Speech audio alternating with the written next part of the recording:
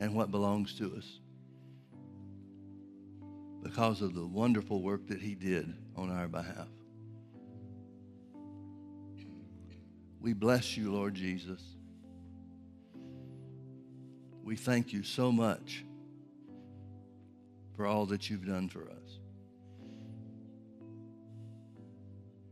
We bless the name of Jesus. Hallelujah. Hallelujah. Well, if you agree with that, say amen. Amen. Praise the Lord. You may be seated.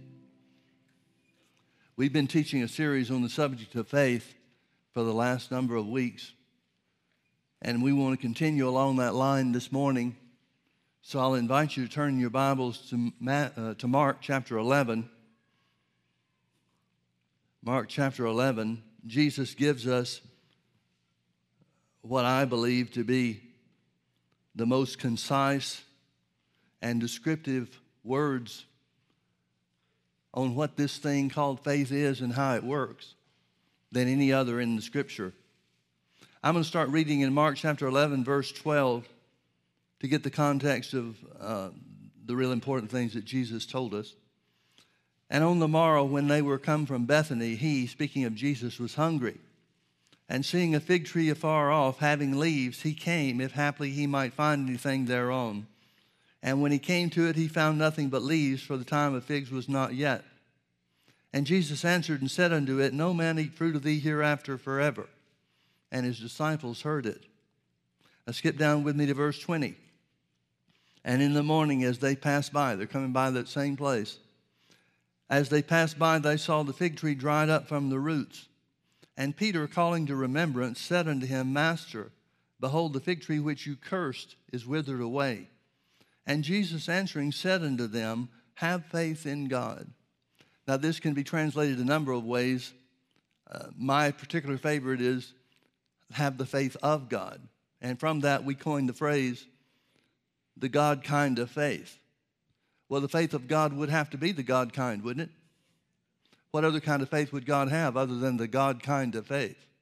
Now, folks, before we go further and take this apart, please notice that Jesus, by answering the way that he did, just as much as he has said so far, have the faith of God, he's telling the disciples, he's revealing to the disciples that they can change things in their physical lives just like he changed something in his. Most of the church world seems to have the idea that if anything's ever going to change, it's going to be on God's part. But God never changes. God never alters what he has said. He never backs up from it in any way whatsoever. We know from the story of creation in Genesis chapter 1, verse 26, God made man in his own image, after his own likeness. Those words literally mean he made man an exact copy or duplicate of himself. And he gave them authority. He gave mankind authority over the works of his hands and over all the earth. Now notice Jesus didn't pray about this tree. Jesus doesn't talk to the Father about this tree. He exercises authority over it. He recognized that God didn't make any tree to not be fruitful. And so since it's operating contrary to God's original plan and purpose and intent, he simply curses the fig tree. And by answering the next morning to the disciples, have faith in God or have the faith of God, he's telling every one of us, we can use the same authority on the earth that he used to curse the fig tree, to remove unfruitful circumstances in our lives. That means that we are able, it would have to mean that we are able through this God kind of faith to change circumstances or conditions of poverty in our lives to prosperity. We would have to be able to change circumstances of sickness in our body to circumstances of health and healing. It would have to mean that any unfruitful circumstance, anything that holds us back from God's original intent, which is for us to prosper and be in health in every respect, for us to walk in victory in every respect, anything that hinders, any condition or circumstance that hinders that, has to be under our control to change. So Jesus said, have the God kind of faith, and then he tells us what that kind of faith does or how it operates. For verily I say unto you, that whosoever shall say unto this mountain, well, Jesus spoke to the tree.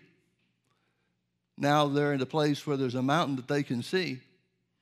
And so Jesus says, whosoever shall say unto this mountain, it doesn't just work on trees, it works on anything and everything.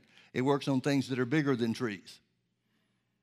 Whosoever shall say unto this mountain, be thou removed and be thou cast into the sea, and shall not doubt in his heart, but shall believe that those things which he saith shall come to pass, he shall have whatsoever he saith.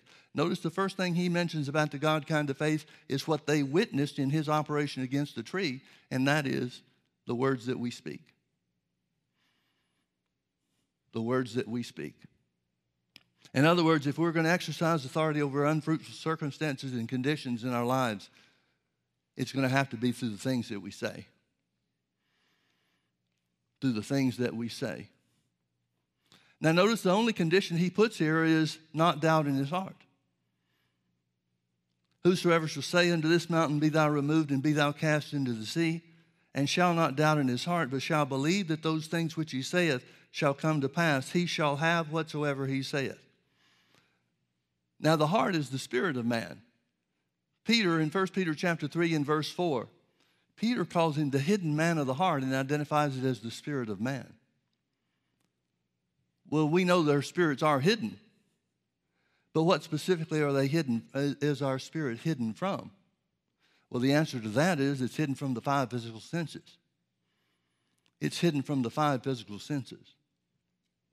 Now, folks, the principle of the words that we speak, or better, maybe a better way to say that is the exercise of authority through the words that we speak, is an eternal principle. It's the way God created the world to be. God brought the world into being by the words that he spoke. He made man in his own image and after his own likeness for the purpose of having authority on the earth through the words that we speak. Now look with me to Matthew chapter 12. I want to show you that Jesus talks about this not just in the area of faith, but concerning all of our lives. I'm going to start reading in verse 33. The context is that the Jews, the religious leaders, have spoken against the Holy Ghost being the source of the power that Jesus utilized to heal a blind man. They said, it wasn't the healing of a blind man, it was casting the devil out of a certain individual. And they said that Jesus was casting out devils by the power of the devil. And Jesus, in refuting that, brings us to verse 33. Jesus said, either make the tree good and his fruit good, or else make the tree corrupt and his fruit corrupt. For the tree is known by his fruit. Jesus is speaking against hypocrisy here. The Jews were the hypocrites who would say things about wanting to serve God and obedience to God and such, but then the way they acted and the other things they said at different times didn't bear out what they said was their true desire. Jesus goes further and says in verse 34, O generation of vipers, how can you, being evil, speak good things? For out of the abundance of the heart, remember the heart's the spirit of man, out of the abundance of the heart the mouth speaks. Out of the abundance of your spirit come the words that govern us. Let's keep reading. He went on to say, a good man out of the good treasure. The word treasure is the word deposit. A good man out of the good treasure or deposit of his heart bringeth forth good things. And an evil man out of the evil treasure, same word deposit, bringeth forth evil things. Now, Jesus is clearly saying you can't have an evil heart and speak good words and expect that to work. You can't have a good heart and speak evil words and expect good things to come. But notice the phrase that he uses. See those two words, bringeth forth? He says a good man will bring forth out of his heart good things. He says an evil man out of the evil deposit in his heart will bring forth evil things. This word, it's one word in the original Greek. And the word that's translated bringeth forth means to expel. It means to eject, to cast something out, to throw something away, or to cast something off.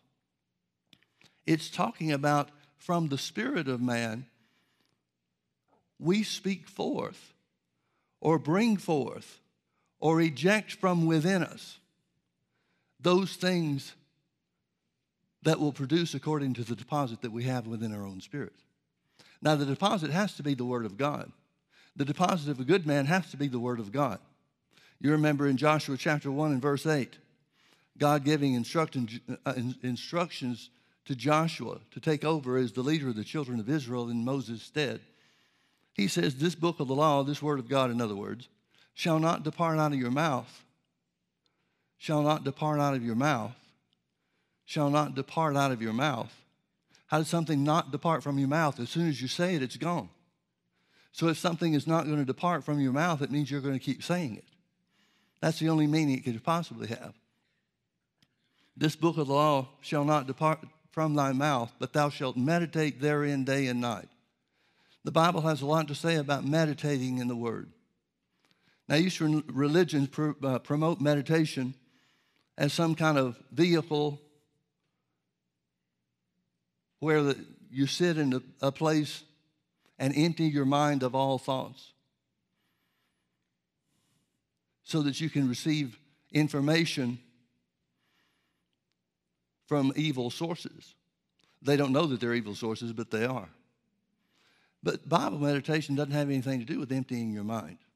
It has everything to do with filling your heart. See, the words that you speak, you hear.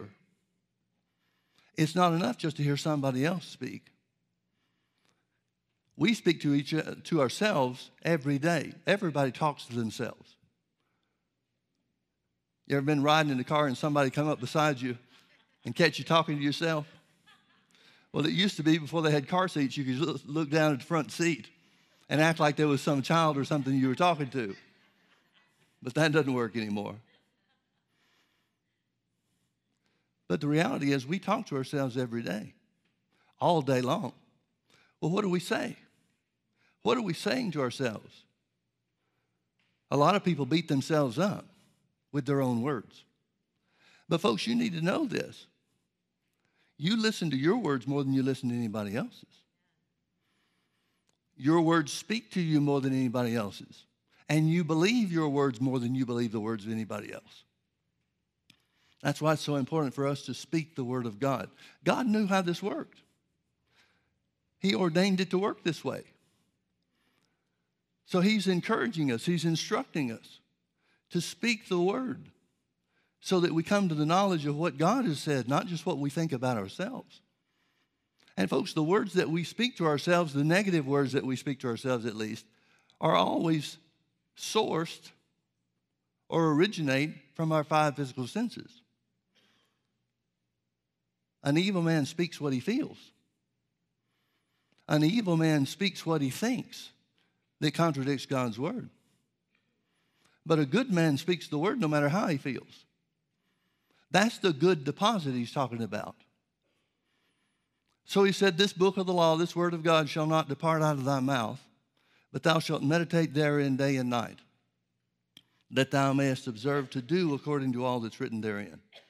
For then, after you speak the word yourselves, after you plant the word of God in your heart, deposit it in your spirit, for then thou shalt make thy way prosperous, and then thou shalt have good success. The Bible doesn't even say God will prosper you.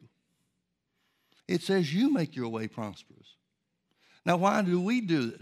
Why is it that we bring success and prosperity to ourselves? Because God created man to have authority. You're the one that has authority. It's your words that change the circumstances of poverty in your life. It's your words that change failure into success. Now, God gives us the means whereby we can do that according to His will, but it's still our words that count. So back to Matthew chapter 12, rather.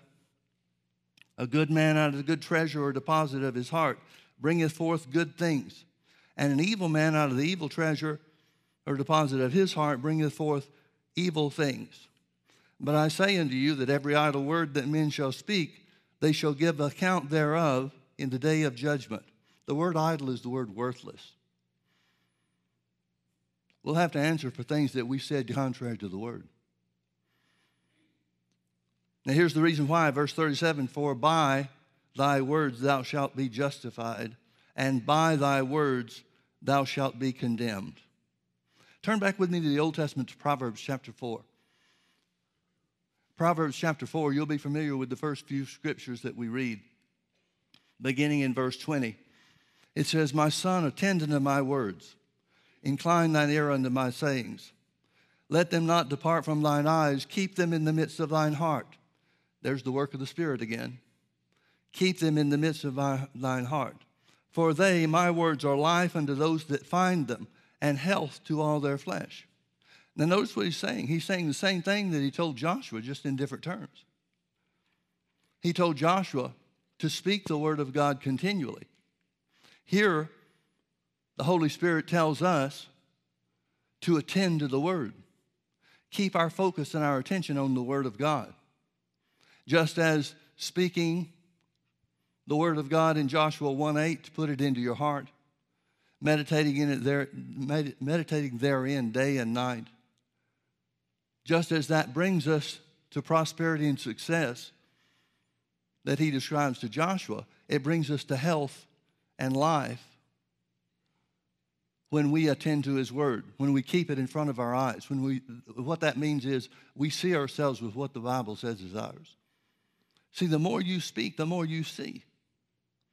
The more you speak God's word, the more you speak of the things that the Bible says belongs to us, the more and more you'll start seeing yourself with them. You'll imagine yourself as victorious. You'll imagine yourself with success. You'll imagine yourself to be healed. Now, folks, God created the imagination of mankind, the imagination of the mind. He created that to help us take hold of his blessings. But we have to imagine according to what the word says. That's why speaking the word is so important. As we speak the word of God, it goes into our hearts and it affects our minds. It brings us to a place where we see ourselves with what the Bible says is ours. Now, we usually stop reading in verse 22. We usually stop reading where it says, for they are life unto those that find them, and health to all their flesh. But let's read a couple more verses. Verse 23, keep thy heart with all diligence. It's talking about the Spirit again. Remember, Jesus said, out of the abundance of the heart, the spirit of man, the mouth speaks. Remember, Jesus said in Mark 11:23 that the qualifier was not to doubt in our heart, but rather to believe in our heart, according to the deposit of the word of God that we've spoken to ourselves and speak to ourselves again and again and again. He says, keep thy heart with all diligence, for out of it are the issues of life. Remember what we said about that Greek word that's translated bringeth forth in Matthew chapter 12? This word means exactly the same thing in the Hebrew. It means to eject or to expel, to cast off from yourself. And the Bible is telling us that what comes out of you determines what you will have. Now, the you I'm talking about is not in your flesh. The you I'm talking about is the hidden man of the heart, the spirit of man. Keep your heart with all diligence. That indicates that there's going to be some kind of struggle. That indicates that there's going to be some kind of resistance. That indicates that we're going to have to put forth some effort. Otherwise, keeping your heart would be a simple thing to do. Without resistance, without opposition, how tough could it be to keep your heart with all diligence? We wouldn't have to exercise ourselves toward that much in any way whatsoever. But because the physical realm around us, which is inferior to and was created by the spirit realm that we cannot see, everything in the physical realm tries to pull you into speaking according to the things that you see and feel in the earth or in your body or in your circumstance. That's why the hidden man of the heart must be fed with the word of God. That's why the hidden man of the heart must meditate by speaking in God's word, speaking what God's word says about us over and over and over and over every day and every night. He's telling us that if we'll make the word of God our lifetime project, then the things that will be produced by what we say will bring life and blessings. So he said, keep your heart with all diligence, for out of it are the issues of life. Notice what those issues or how those issues come. Verse 24, put away from thee a froward mouth, and perverse lips put far from thee. Perverse lips means contrary or contradictory. So what he's saying is the way to keep your heart with all diligence is to ensure that you never say anything contrary to God's word about any situation you find yourself in. Now, a lot of times we don't know what God's word says. That's why we attend to it first and foremost. That's why that puts us in a situation, or should put us in a situation. God's intent is the first thing that we should do is to find out what his word says and hold on to that. Hold on to that because we know how the principle works.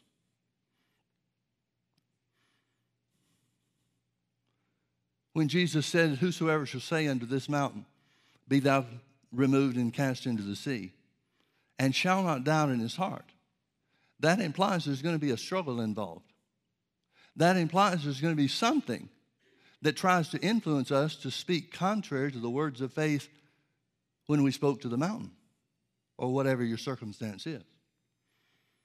That's what Paul told Timothy about fighting the good fight of faith. 1 Timothy chapter 6 and verse 12.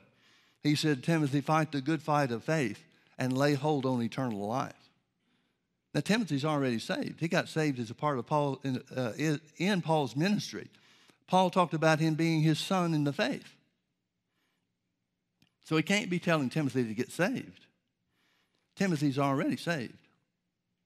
But he's telling him that the fight of faith, the good fight of faith, is the means and the method whereby we can lay hold of anything and everything that God purchased for us through the blood of Jesus. That's how you lay hold of healing and health. That's how you lay hold of success and prosperity.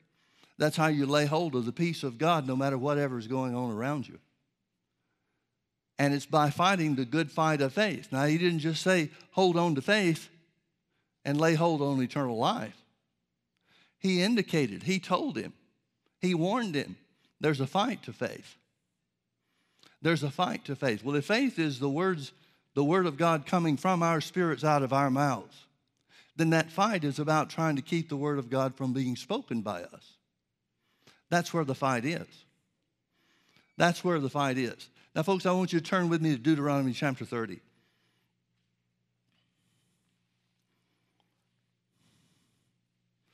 Deuteronomy chapter 30, we're going to have to set this up and give you some background for it to have the impact that it should. You remember how God brought Israel out of the land of Egypt. There were the 10 plagues against the gods of Egypt. God showed through these 10 different things that took place. He showed his superiority over all the gods of Egypt. He proved himself to be greater than Pharaoh and greater than Pharaoh's gods. So the children of Israel come to the Red Sea. Pharaoh has since changed his mind about letting them go, and his plan is now to slaughter them all. He's operating out of grief because his oldest son died as a result of the last plague where the Passover was instituted for Israel. Well, God instructs Moses to stretch his hand out over the water and divide the sea. And he does, and it did. And Israel went across on dry ground. Then the pillar of fire that was protecting Israel from Pharaoh's armies was lifted, and Pharaoh's armies came after the children of Israel trying to go through the Red Sea themselves, where it had parted. But when they got halfway through it, apparently the waters came back together and drowned them all. In the space of 2 to 2.5 years, Israel is led by God to the promised land. Moses is their leader. He brings them to the edge of the promised land. And Israel is instructed by God himself through Moses to take one person from each of the 12 tribes of Israel and send them into the promised land to spy out the land. And you remember the story, how that they come to the place where they see that the land had flowed with milk and honey. It was the most prosperous and fertile land and productive land that they'd ever seen, probably ever would see. But they also saw that the cities in that place had walls around them. They saw the armies of the Canaanites and the Hittites and the Jebusites and whoever else was in there. They interpreted that. Now get how this worked, folks. From what they saw, they interpreted or concluded that the people of the land were stronger than they were. Now, folks, let me say right up front, they were right on that. Israel didn't even have an army. They've just come out of slavery. They haven't spent the last 2 to 2.5 years putting together an army and drilling, doing military exercises and that type of things. So they were exactly right that the people in the promised land were stronger than they were in and of themselves. But what about the God that parted the Red Sea for them? What about the God that had shown the 10 plagues? What about the God that had shown himself greater than Pharaoh and Pharaoh's gods? Egypt sure wouldn't have any trouble taking the promised land. Their military strength was such that they'd have been able to overcome the people in the promised land. They would have found a way to breach the walls around the city of Jericho. But because God was with Israel, the strength of Pharaoh's army meant nothing. So why did the strength of the armies in the land of Canaan, the promised land, mean something now? Well, the answer is very simple, and that is the people are going by what they see and measuring themselves by the circumstances rather than what God had promised. So 10 of the 12 spies bring back an evil report saying, now remember, an evil man out of the evil deposit of his heart bringeth forth evil things. Numbers chapter 13 says that they brought up an evil report of the land by saying, we be not able to go up against the people, for they are stronger than us. We are in our own sight as grasshoppers, and so are we in their sight. Their words came out of the abundance of their heart. And what they had planted in their heart was whatever the circumstances look like, that has to be the way that it is. Now, folks, you know as well as I do, that's the way most people live. Even Christians. They bounce from one thing to the other and say, well, whatever God's will is, it'll be done. Well, wasn't it God's will for Israel to take the promised land? That's what he said. He said, I'll bring you into the promised land. But they didn't go into the promised land. Why? Because of what they said. Instead of them saying what God said, which Caleb and Joshua do when the 12 spies come back, they were 2 of the 12. Caleb and Joshua speak up and say, we can do this. God's on our side. It's not a matter of how strong we are compared to their armies, any more than it mattered how strong we were against Pharaoh's armies. God's with us against the Canaanites and the other people, just like he was with us against the Egyptians. So those two, seeing the same things, having the same opportunity to be swayed by the circumstances, they chose to speak out of the abundance of their heart, out of the deposit of what God's word had promised them, out of the deposit of God's words himself. And they were willing to stand in faith and take hold of it. But you know the story. The children of Israel believed the majority report. And so they were sentenced to 40 years in the wilderness. Now, Deuteronomy chapter 30 is telling us about Moses' last address to the people. He knows he's going off the scene. He knows he's not going to take them into the promised land. God had told him that. He messed up one of the types that God was trying to create and show his people because he was angry at the people. And so because he messed up one of God's illustrations, God said he couldn't go in. Might seem a little harsh, but what God was trying to show that Moses messed up was that our promised land is taken by our words because of the work of Jesus. So Deuteronomy chapter 30 is spoken to a people that had been wandering in the wilderness for almost 40 years. if not 40 years already. We don't know a lot of the timeline in some of this, so we don't know how close it was, but we call it 40 years in the wilderness. And so Moses is trying to tell the people. Now, after 40 years in the wilderness, they are tired of the wilderness. Imagine what they've been hearing over the last 40 years.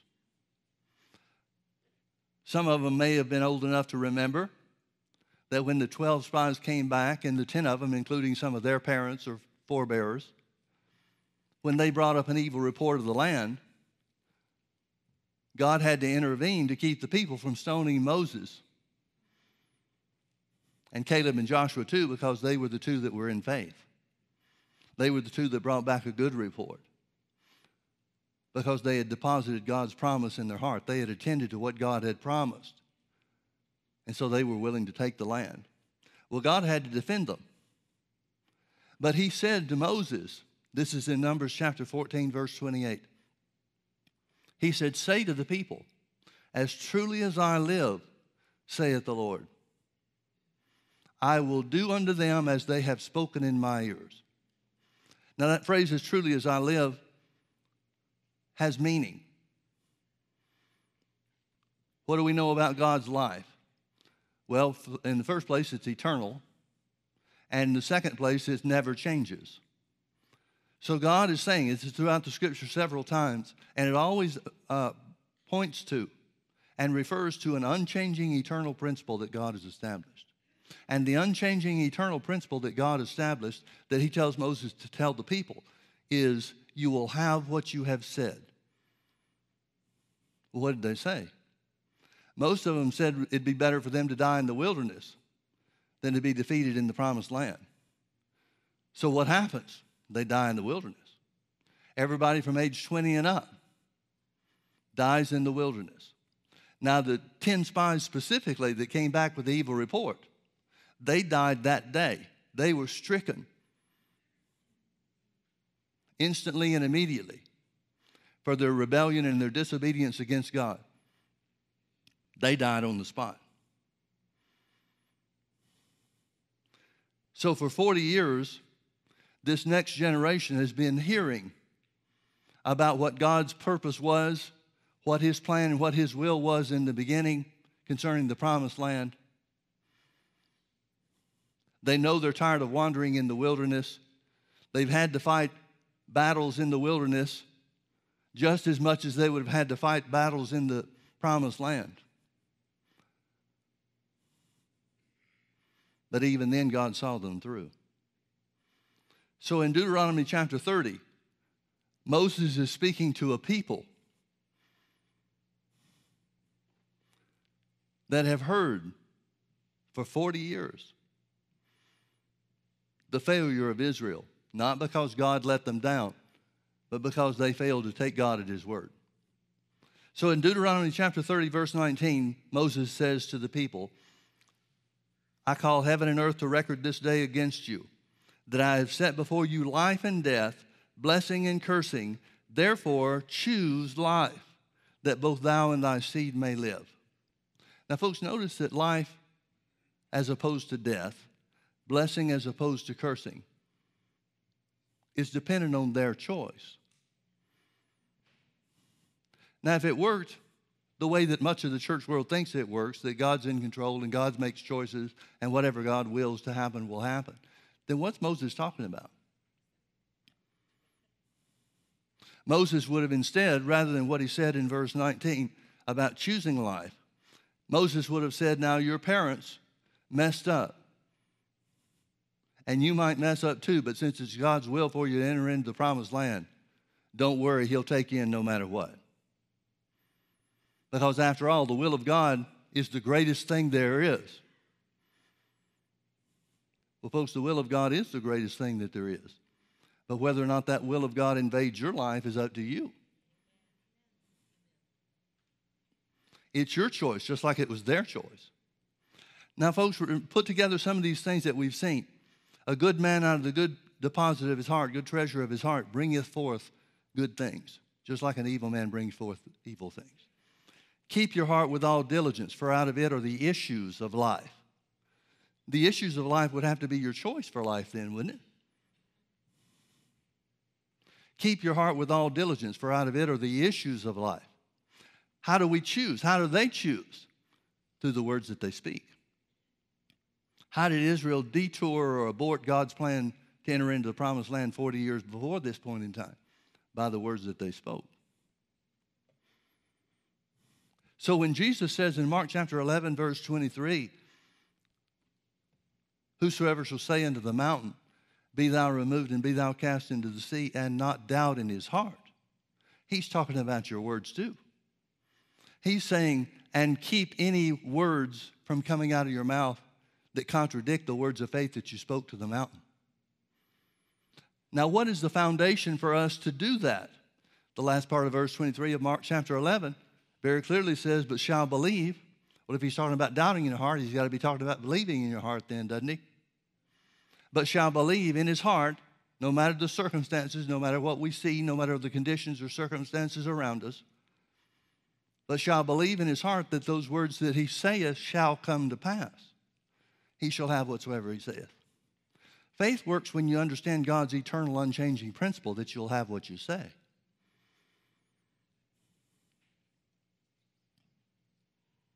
Did you get that? Faith only works when we realize God's unchanging and eternal principle, that as we have spoken in his ears, so shall he do unto us. So when Moses tells the children of Israel, I'm not going to be around for this, but there's a choice for you to make. You've got life on one hand, death on the other hand. Blessings on one hand, cursings on the other hand. It's your choice to make. Well, since the issues of life come from our heart, and out of the abundance of the heart, the mouth speaks, then we make those choices through our words. And it's the only way you can make those choices. So Israel responds to this. Moses goes off the scene. Joshua is placed in charge. God tells Joshua how to be successful as taking over for Moses. And then the people come to him. The people come to Joshua, and they encourage him. And they say, whatever you tell us to do, you get the information from the Lord like Moses did. And whatever you tell us to do, we'll do it. Just as God encouraged Joshua to be of good courage, the people say, be of good courage. We'll stick with you no matter what. Well, then God displays his power. The children of Israel come to the edge of the promised land. I probably should mention this as well. 2 spies representing Caleb and Joshua, the 2 that were in faith, 2 spies are sent into the promised land, specifically the city of Jericho, which would be the first fight that they engage in. They find Rahab the harlot. Rahab knows who these people are and spills the beans. She says, where have you guys been? We know that this land is yours. Now, these are people that 40 years ago, the 10 spies came back and said, these people look at us as grasshoppers. But that's not what Rahab says. She said, we know that the land is yours because we heard how God parted the Red Sea for you 40 years ago. Well, if they remember after 40 years, what would they have been like 40 years prior? When it was fresh on their minds and it had just happened. Or happened within the 2.5 years before then. So the 2 spies come back and tell the people what they said and what they found out. So the people encourage Joshua and tell Joshua to be strong. Joshua, at the direction of the Lord, comes to the edge of the Jordan River, which separates the children of Israel from the promised land. And the priests who are bearing the Ark of the Covenant touch their foot at the edge of the water, and the water parts just like the Red Sea did. And the Bible tells us when it identifies some of the towns and the places that witnessed this miracle.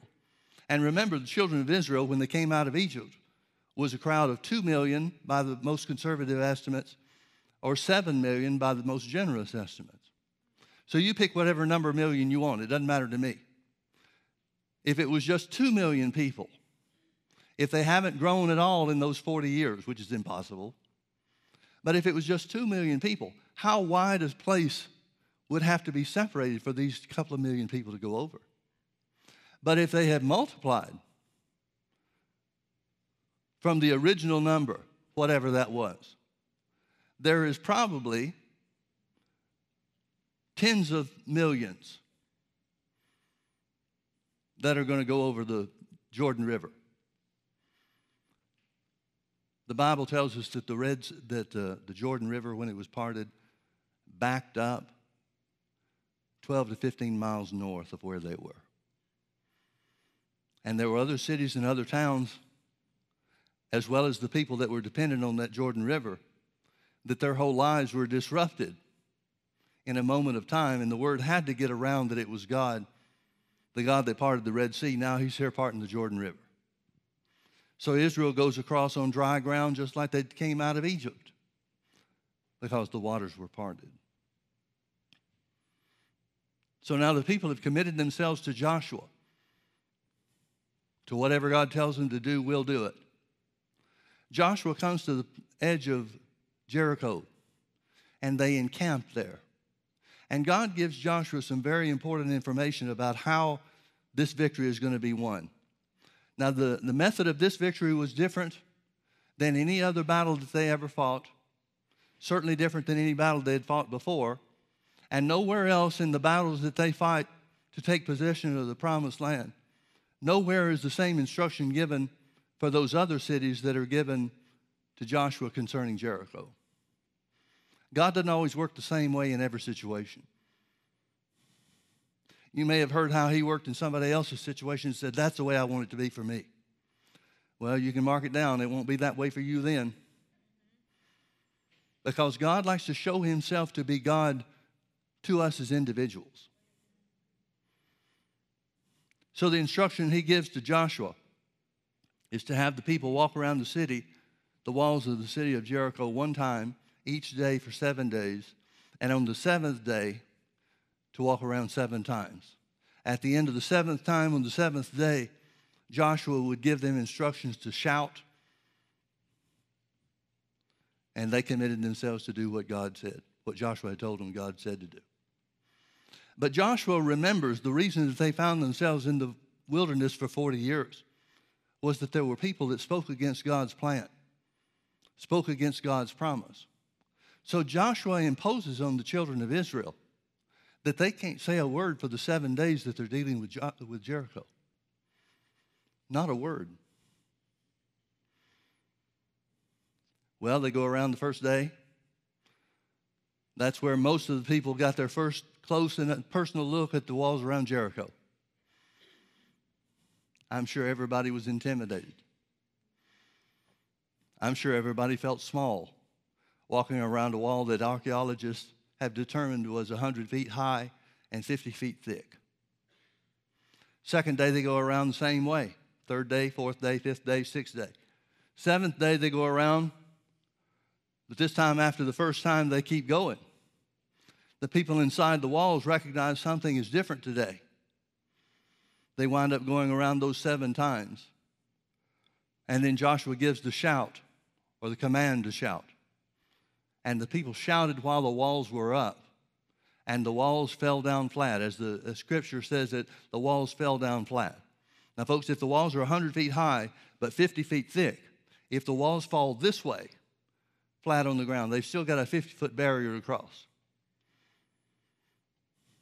But archaeological expeditions have found that the wall is perfectly intact. Not laying down, but perfectly intact, and it just fell straight down to the ground. The ground opened up and swallowed up the wall. Now, I dare say that if each one of us had an experience where we saw a 100-foot wall swallowed up by the ground itself, that would probably produce a good bit of confidence in us for God and his power, wouldn't you think? Well, here's the problem. You don't get to see things like that until you learn to shout while the walls are up.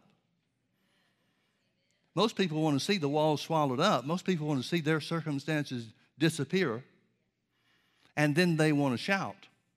But that's not how this thing called faith works.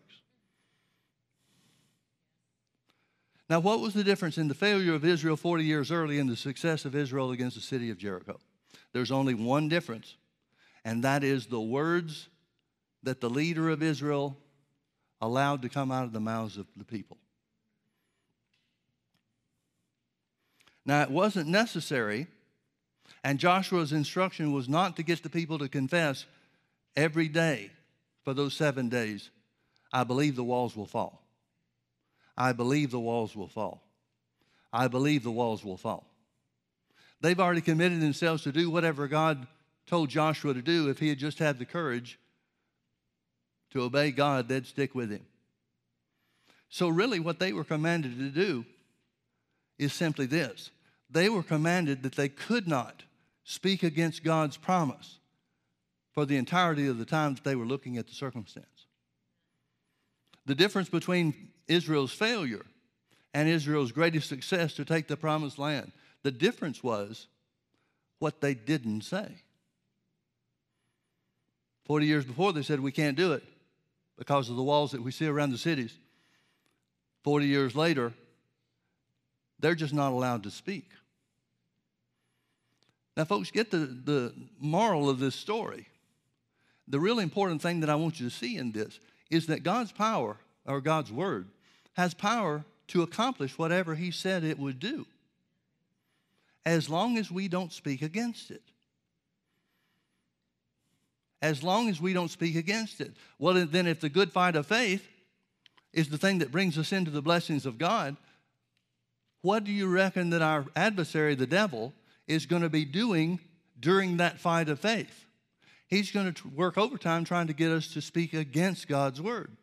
Because by speaking against God's word, speaking words of doubt, words of unbelief, speaking those words will nullify God's plan and purpose and the power that the word of God has to bring the blessing to pass.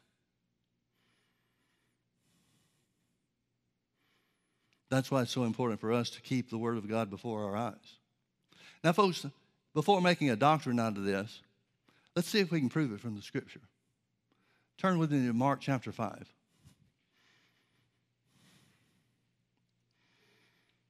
Mark chapter 5. I'm going to start reading in verse 21. And when Jesus was passed over again by ship to the other side, much people gathered unto him, and he was nigh unto the sea. And behold, there came one of the rulers of the synagogue, Jairus by name, and when he saw him, he fell at his feet, and besought him greatly, saying, My little daughter lieth at the point of death. I pray thee, come and lay thy hands on her, that she may be healed, and she shall live. And Jesus went with him, and much people followed him and thronged him. And a certain woman which had an issue of blood 12 years, and had suffered many things of many physicians, and had spent all that she had, and was nothing better, but rather grew worse, when she heard of Jesus, came in the press behind and touched his garment. For she said, If I may touch but his clothes, I shall be whole. And straightway the fountain of her blood was dried up, and she felt in her body that she was healed of that plague. And Jesus, immediately knowing in himself that virtue, this word virtue is the word power, had gone out of him, turned him about in the press, and said, Who touched my clothes? And his disciples said unto him, Thou seest the multitude thronging thee, and sayest thou, Who touched me?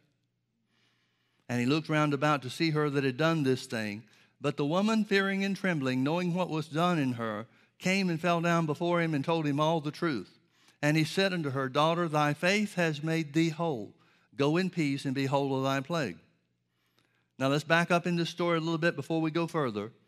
Notice it says in verse 27, when she had heard of Jesus, she came in the press behind and touched his garment. For she said, If I may touch but his clothes, I shall be whole. Romans 10:17 says, So then faith comes by hearing, and hearing by the word. It's the only way faith comes. So this God kind of faith is dependent solely, totally, on hearing the word of God. That's why meditating in the word, by confessing it, saying what God's word says over and over and over again. That's why it's so important.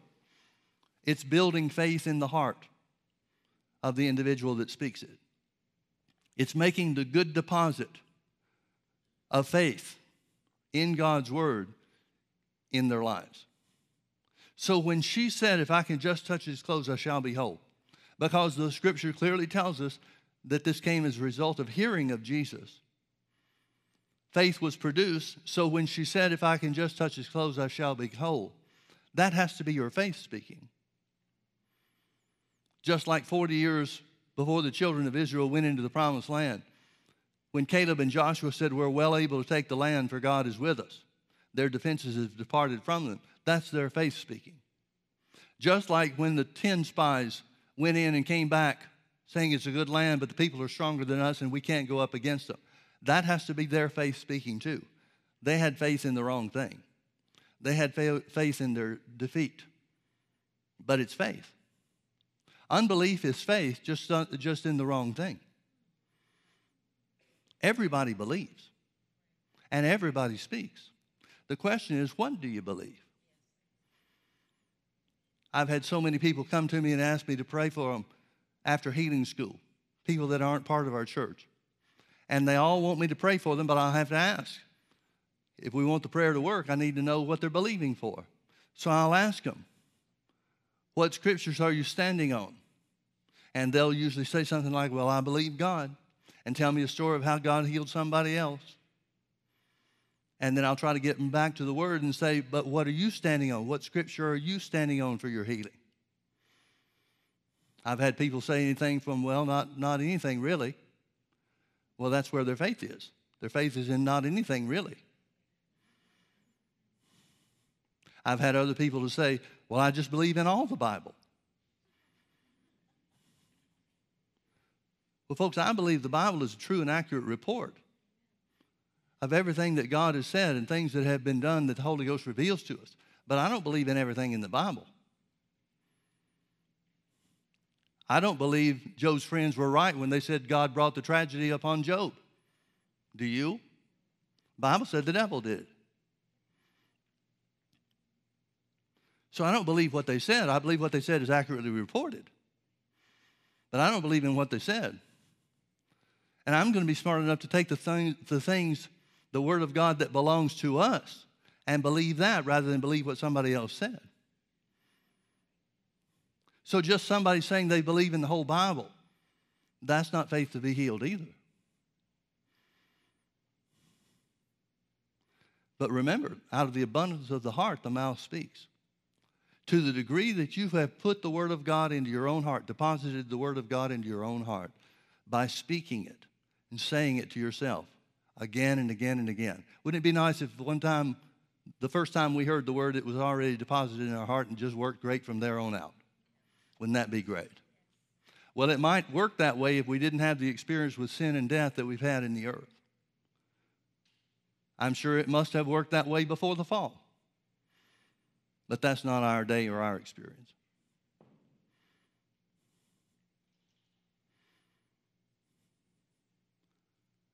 So when she said, if I can just touch his clothes, I shall be whole, that's her faith speaking. Just like what you and I say is our faith speaking. Let's keep reading. Jesus said in verse 34, daughter, thy faith has made thee whole. Go in peace and be whole of thy plague. Verse 35, while he yet spake, there came from the ruler of the synagogue's house certain which said, thy daughter is dead. Why troublest thou the master any further? Now, folks, verse 36 is going to determine whether Jairus' daughter lives or dies. She's already died.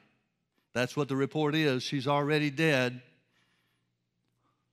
But notice Jesus does not say, well, I wish we'd gotten there in time. Maybe if this one hadn't taken so much time to tell us the story.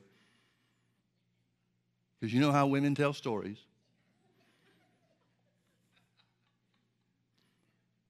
Maybe if there had been more time and she hadn't interrupted us, maybe we would have made it.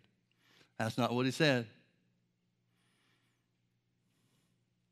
Jesus didn't say, well, I didn't come today to heal, to raise the dead, but to heal the sick. So I guess we're just out of luck on this one. Notice it says in verse 36, as soon as Jesus heard the word that was spoken, Jesus is acting immediately. As soon as Jesus heard the word that was spoken, he said unto the ruler of the synagogue, be not afraid, only believe. Now, can I give you my translation of be not afraid, only believe? Shut up. Keep your mouth shut. And Jairus doesn't say another word throughout the rest of the story. Now, isn't that what Joshua did with the children of Israel? Keep your mouth shut. We're acting in faith according to God's instructions by going around the city one time each day for 7 days, and then 7 times on the 7th day. Keep your mouth shut. Proverbs 18, verse 21 says, death and life are in the power of the tongue. They that love it eat the fruit thereof. Another translation says it this way: death and life are in the power of the tongue. Many have died for saying the wrong things.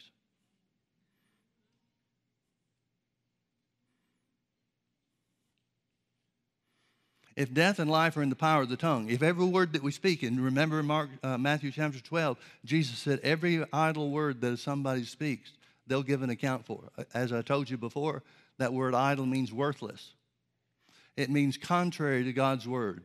It means empty of power. See, God's word always carries power because it is the power of God. So when you're speaking God's word, you're speaking his power into existence. You're bringing forth his power. You're issuing his power from your own heart because that's where you deposited the word. Death and life are in the power of the tongue. If death and life are in the power of the tongue, if every word that we speak either deals according to death or life, then we should really watch our words. That would seem to be an incentive enough to each one of us, certainly is to me, to make sure that no word ever comes out of your mouth that either denies, contradicts, or nullifies God's word. Now, most of us don't start off knowing what God's word says about things to begin with. So when you just get started off, you just need to shut up, period. See, there's a shutting up that keeps the word of God at work for you. And there's a shutting up that keeps the words of the devil or the influence of death from coming upon you. People starting off in this walk of faith, and remember, Paul said in 2 Corinthians chapter 5, verse 7, we walk by faith and not by sight. He's saying we walk by faith, what we believe in God's word, and not by our 5 physical senses. So when you first get started off in this stuff, we have to put an extreme amount of attention into speaking God's word, and we usually start with the areas that we have the greatest need, whether it's for finances or whether it's for healing for our bodies or whatever it might be. We have to undo, in many cases, what our many years of living in this world under the influence of our 5 physical senses has taught us. Because no matter what your 5 physical senses has taught you, and folks, every part of education, from the lowest level to the highest level, is education according to the 5 physical senses. And that creates in us a need to unlearn many, many, many things. So Jesus tells Jairus, be not afraid, only believe. He does not say start confessing for the raising of the dead.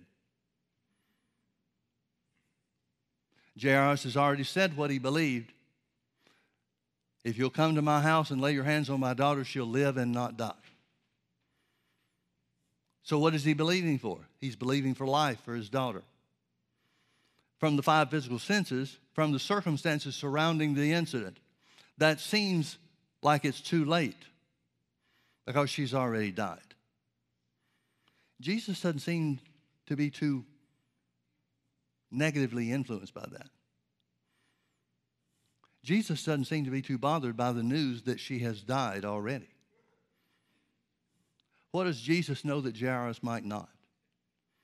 He knows that even the most difficult and serious and powerful circumstance, in this case physical death, is no match for the power of God. When things look to be too late, they aren't. When things look to be too severe, they're not. The devil wants you to think they are. See, the devil wanted those 10 spies that spied out the land of the promised land, he wanted them to think that those walls were so big nobody could ever get through them. And he was successful in convincing them. But they found out 40 years later that that wasn't true. Folks, God's word's always true no matter what things look like. God's word is never void of power no matter how it seems. No matter how late in the game, God's word is always true. So as soon as Jesus heard the word that was spoken, he said unto the ruler of the synagogue, "Be not afraid, only believe." And he suffered no man to follow him, save Peter and James and John, the brother of James. Sometimes you have to get away from the crowd. And he came to the house of the ruler of the synagogue, and seeth the tumult, and them that wept and wailed greatly. And when he was come in, he said unto them, Why make you this ado, and weep? The damsel is not dead, but sleepeth. Now, folks, mourning death among the Jews was a very, very important thing. Now, remember, Jairus is the ruler of the synagogue, so he is tapped in to the religious leaders of the day. And so his daughter would have a huge crowd of people to mourn and weep and wail. The more noise you made, the more it seems like this person was loved. There were even people that were hired. I don't know if that was the case in this situation, but there were people that would be hired to mourn the death of people to show their importance while they were here. It sounds morbid to me. I don't know about you. But that's just the way that it went.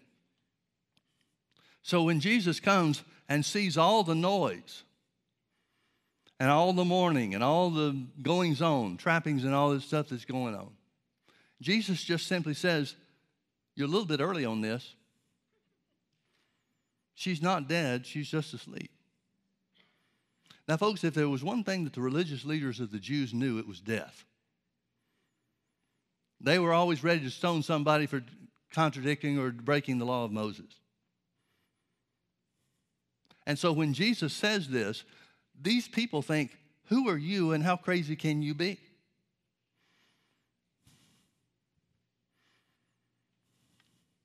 Folks, I want you to notice something about Jesus. The Bible teaches us that we should be conformed more and more to the image of Christ. You know what the image of Christ is, or at least it includes? I can't say it's the total thing. But you know what the image of Christ includes? This guy is cool as a cucumber. Nothing rattles him. Nothing shakes him up. There were times where people wanted to stone him.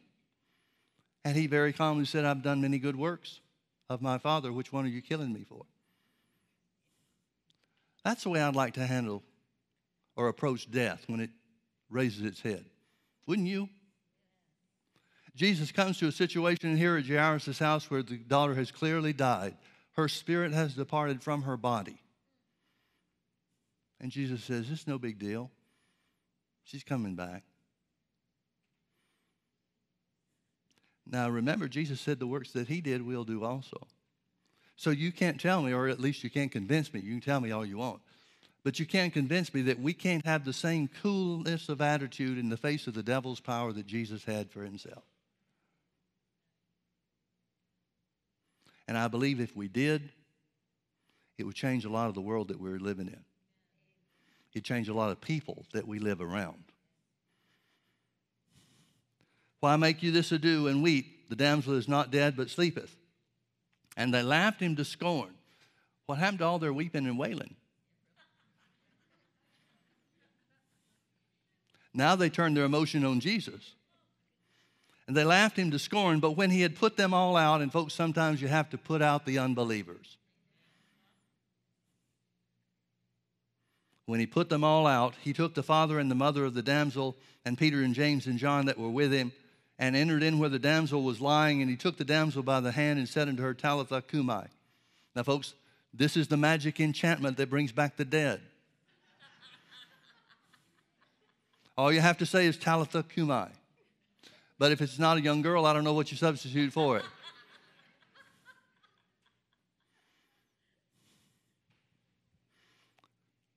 Which is being interpreted, damsel, I say unto thee, arise. Jesus did not take a knee and pray. He did not sweat great drops of blood to make this thing happen. He simply used the authority that God had given him as a human being on the earth and the anointing power of the Holy Ghost that came on him when John baptized him in the Jordan River about 3 years before this point in time. And straightway the damsel arose and walked, for she was of the age of 12 years, and they were astonished with a great astonishment. And he charged them straitly that no man should know it, and commanded that something should be given her to eat. It makes you hungry when you die.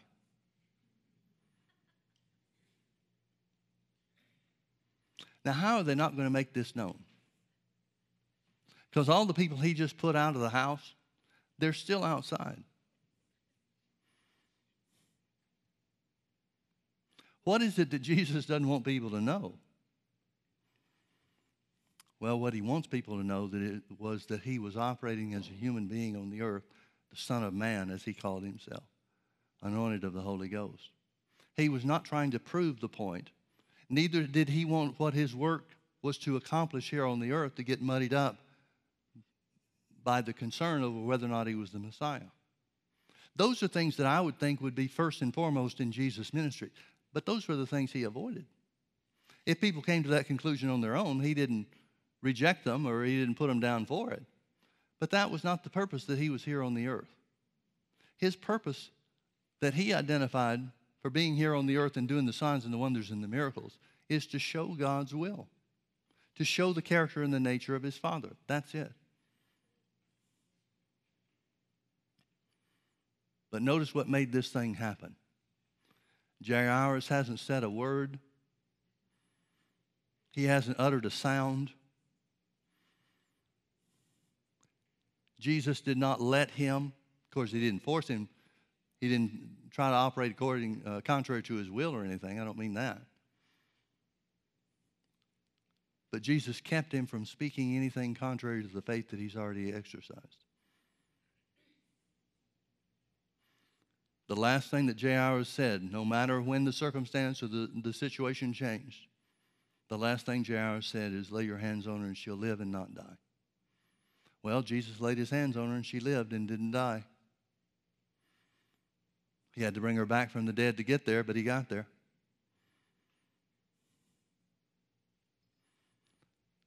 Notice the importance of your words. What if Jairus had gone to Jesus and said, come lay your hands on my daughter and see if anything happens? Even if Jesus had followed him, which he probably wouldn't have, but even if Jesus had followed him, once the news of his daughter's death came, it would have been all over then. So this is a New Testament example that proves that the success that the children of Israel experienced going into the promised land, as opposed to their forefathers 40 years before and their failure to enter into the promised land, the only thing that made the difference is the words that they spoke.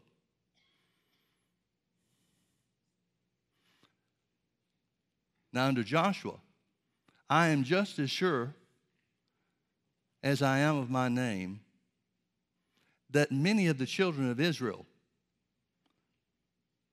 were dying to talk about how big that wall was around Jericho. I'm sure their emotions, or at least the emotions of many, if not all, maybe most, were going crazy every day when they saw the size of that wall. But folks, it's not what they saw about the wall that made the difference. It's what they said about it. And so they entered into the promised land just like God wanted them to, just like God had wanted them to 40 years before. And Joshua was wise enough to know that they had to guard the words that came out of their mouths. So he simply said, don't say a word until the walls come down. Or until it's time to bring the walls down, really. They shouted while the walls were still up. I believe there's a lot of lessons there for us. This is what Jesus described as the God kind of faith.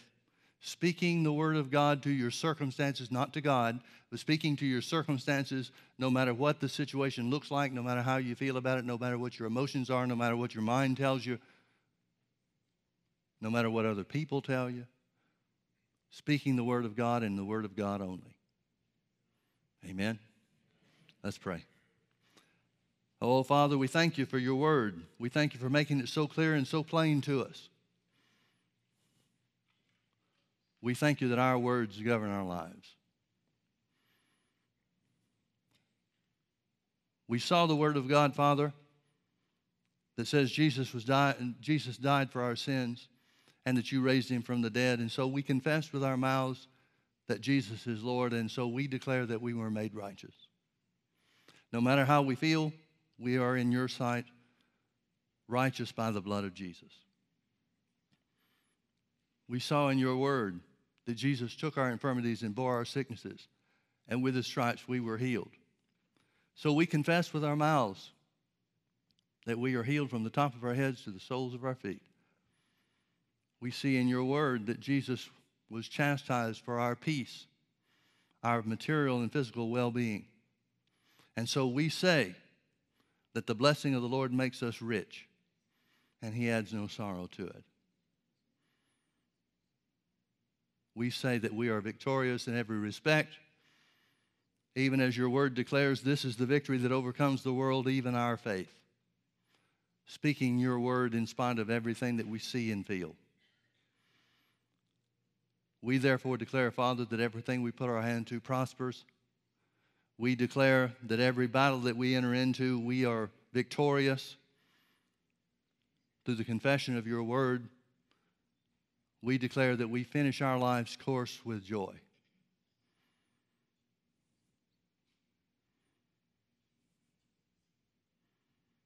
We will not be afraid, Father, for you are with us. We are not dismayed, for you are our God. You strengthen us, you help us, and you uphold us with the right hand of your righteousness.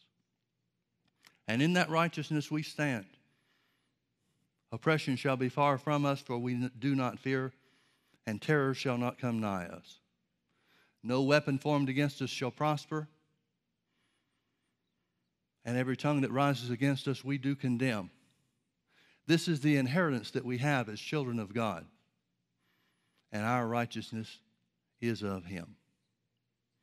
We love you, Father. We thank you for never leaving us nor forsaking us. In Jesus' name, everybody that agrees with that, say amen. Amen. Amen. Well, if we put ourselves in the children of Israel's place, now that you've spoken your faith in the word, shut up. Amen. God bless you. Have a great day.